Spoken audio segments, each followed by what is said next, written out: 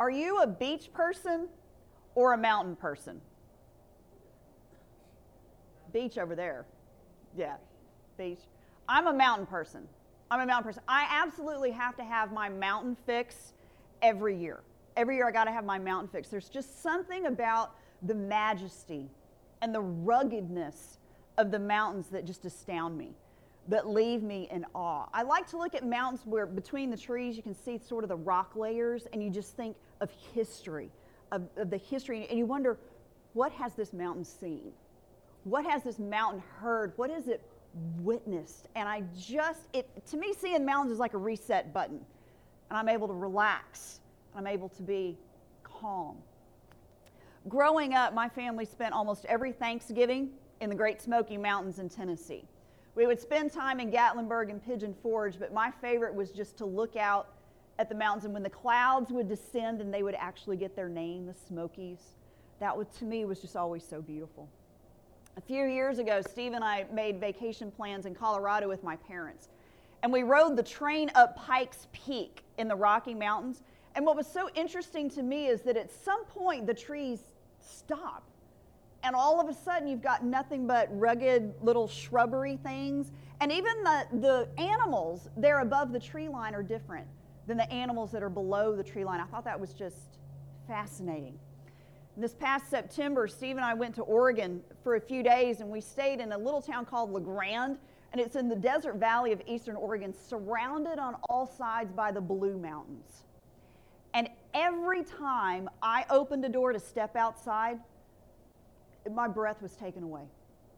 Every time I could turn and look in any direction, and I was just in awe of the beauty of the mountains. There's something about the mountains that just causes me to reflect, causes me to just breathe out, and I need every year to have my breath taken away, to have that reset. In our scripture this morning, Isaiah is talking about the mountain of the Lord, the mountain of the Lord's house, and he brings up the word Zion.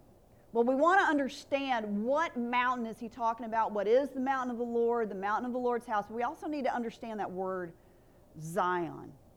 And the short answer is the word Zion changes meaning depending on how old the scripture passage is. So we kind of have to go back in time, and it changes in meaning as the scriptures get younger and younger. Zion is the oldest part of the city of Jerusalem.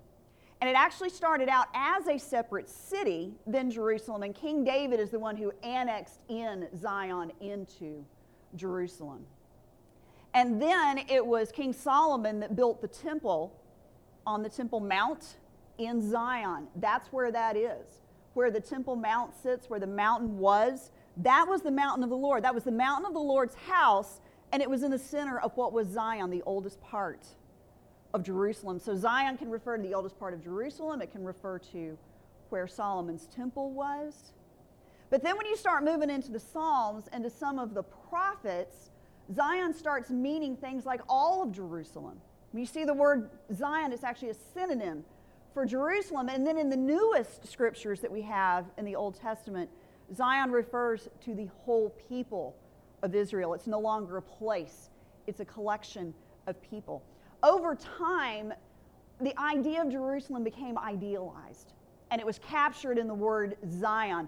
And when we read in Isaiah, Isaiah refers to Zion as the idealized version of Jerusalem, in which Jerusalem will never fall, because God promised that there would always be a descendant of David upon the throne.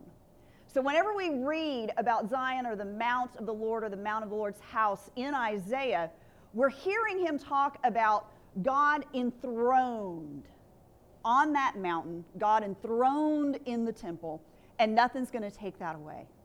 We're talking about the triumph of the Lord over not just Israel and the world, but all of the universe. There's this richness, this triumph idea surrounding the throne when we're talking about Zion in Isaiah. But there's a second piece to that. It's not just this God of awesome power.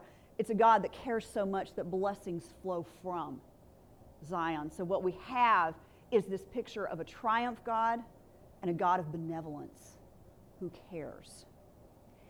in this passage from Isaiah, he says that all the nations will stream to the mountain of the Lord. All the nations are going to come to Zion. All the nations of the Lord are going to come to the mountain of the Lord's house. And they are coming because the word of the Lord comes from that place. And the people are going to listen and seek out God's ways and then walk in God's ways. So it's this idea of receiving instruction and then being obedient to the instruction. So it's instruction and obedience, and that is the call and the attraction of Zion as Isaiah has depicted it. We seek out instructions.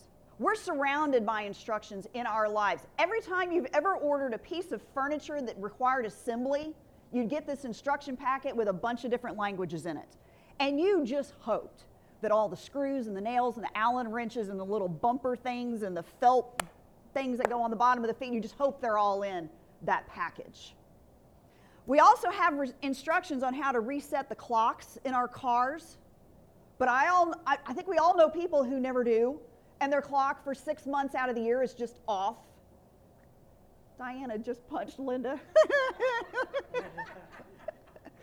My bicycle, the computer on my bicycle is always in daylight savings. I never change it back to regular. I'm also one of these people, I cannot cook by winging it. I have to have a recipe. I cannot guess what spices need to go with what ingredient. I gotta have it written out for me. That's me. We can have all of the recipes, all of the directions, all the instructions that we want, but what good is it if we don't follow them? We can have the Bible in our possession, but what good is it if we never read it? And what good is it if we read the Bible and then don't do anything that the Bible tells us to do? We need to be in conversation with each other. We need to get advice from each other in order to seek out the Lord's ways, to receive that instruction. But then we can't take that instruction and then just say, great, that's all I wanted. When I was in the 6th grade, Mrs. Morton gave our math class an assignment, and there were 12 items listed on the assignment. Some were questions and some were actions that you needed to do. And she said, read all 25 before you start. And at the top of the page, it said, read all of these items before you do anything. And then she said, but you're under a time constraint. I made it to about item 5 or 6 before I couldn't stand it anymore, and I had to start answering the questions and doing the items. And one was that you needed to write your name in the upper right-hand corner of the page. And then you needed to write the capital city of Alabama. And sure enough, time came around, and I didn't make it all the way through the assignment. But Jennifer did. Turns out, item number 24 said ignore everything else that was on the page. And item 25 was to write your name on the first line of your sheet of paper. Jennifer got it right. I didn't. I read the instructions, but I didn't do them. It's not enough just to seek the Lord's ways and to receive those instructions. There's a second piece to it, and that's walking in the Lord's ways. It's instruction and obedience. What happens when we receive the Lord's ways and then do the Lord's ways? What happens when we receive those instructions and then do those instructions? The passage that Debbie read from Isaiah just puts it so beautifully. What happens when we do and walk in the Lord's ways? The people shall beat their swords into plowshares and their spears into pruning hooks. Nation shall not lift up sword against nation, neither shall they learn war anymore. It's peace. It's peace. In Isaiah's view, if we seek out the Lord's ways and then walk in the Lord's ways, what we will experience is peace. But this isn't peace for peace's sake. This isn't peace just because we're not at war. They're taking their swords and making plowshares. They're taking their spears and making pruning hooks. Plowshares and pruning hooks are farming implements. They're used in agriculture. They're for cultivation, for growth, for nourishment. They're taking their weapons of war and turning them into implements for cultivation, growth, and nourishment. They're taking that which is a symbol of hate and division and doing something that's going to feed somebody. That, to me, sounds like loving and serving your neighbor in the name of the Lord.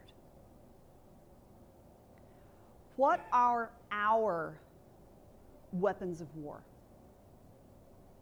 What would peace that looks like that, a piece of cultivation, growth, and nourishment, what would that look like in our time? Several weeks ago, there was a shooting in Pittsburgh at the Tree of Life Synagogue. Several people were killed that day. And there was various reactions around the nation. Obviously, a lot of reaction of outrage, but there was one reaction that really caught my attention. There was a Muslim community that raised over $200,000 for the people of the Tree of Life Synagogue. $200,000. And they held a press conference. And the representative from the Muslim community said, "We will do whatever you need from us. If you need us to come and stand on the sidewalk outside your synagogue so that you will feel safe, so that you will feel secure, so that you will have peace of mind, we will come do that." Now, if there was a Christian organization that raised over $200,000 for the Tree of Life Synagogue, I haven't heard about it. And if there was a Christian representative who came out and said, "I'll go stand outside your synagogue for you so you feel safe," I haven't heard about it. The question is, would you stand outside a mosque or a synagogue so someone else could feel secure and safe and have peace of mind as they worship? What are our weapons of war? Believe it or not, the Bible is a weapon of war. When we pervert the gospel message, when we don't talk about the love and grace and salvation as the Bible, and instead we take it and we just bang people over the heads with it and say, "You are going to believe this, and by the way, you're going to believe it the same way I do."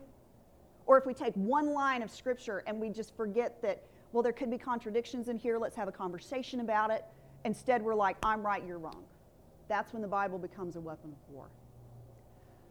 Facebook is a weapon of war.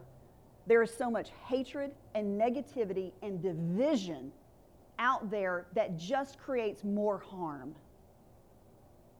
But then also internally within ourselves, our grudges and our resentments, those things that we hold on to, those become weapons of war.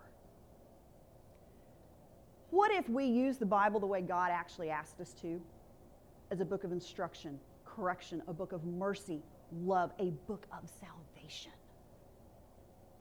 What if the only words we put online were words of love, forgiveness, mercy, and peace? What if we let go of some of those grudges and resentments and replaced them with love and grace and mercy and forgiveness that leads to peace? What if we took our weapons of war and made them into implements of cultivation and growth?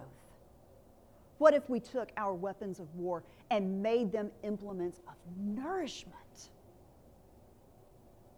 I'll say it again, love is stronger than hate. It absolutely has to be. It has to be. We cannot let hate win around us. We can't. Isaiah is calling out to the wayward Israelites, come back into relationship with God. How is Jesus calling us back into relationship with the Lord? I believe that God is putting up a mirror to all of our faces. I think the pain and division and hatred and bigotry and sexism, classism, racism, worshipisms that we've got going on in our country right now aren't new. They're just being uncovered. And I think God is putting up a mirror to our faces and saying, "See, this is what you got. This is the sin in our nation. We are not living in peace with each other. We are not living in peace with our neighbor. We are not living in peace in the Lord's name. We're not." There are no plowshares or pruning hooks around us. We're surrounded by swords and spears. And Isaiah is telling us, what are you going to do about it? What are you going to do about it? Isaiah paints this picture of hope, that all the nations are going to stream to the Lord because we're going to seek the Lord's ways and then walk in the Lord's ways. Well, that is just not going to happen if we have believers who will believe and not do. Who will believe it, but I can spew anything I want on Facebook on Monday. Nobody's going to know. That's not it. Isaiah was calling the wayward Israelites back to God, saying, come on, people, seek that instruction and then live in obedience. And Jesus is saying the same thing to us today. May we take our weapons of war and create implements of love, mercy, grace, forgiveness, implements of the gospel. May we seek out the Lord. May we walk in the Lord's ways. And may we be instruments of God's love in this hate-filled, divisive, broken, struggling world. In Jesus' name, amen.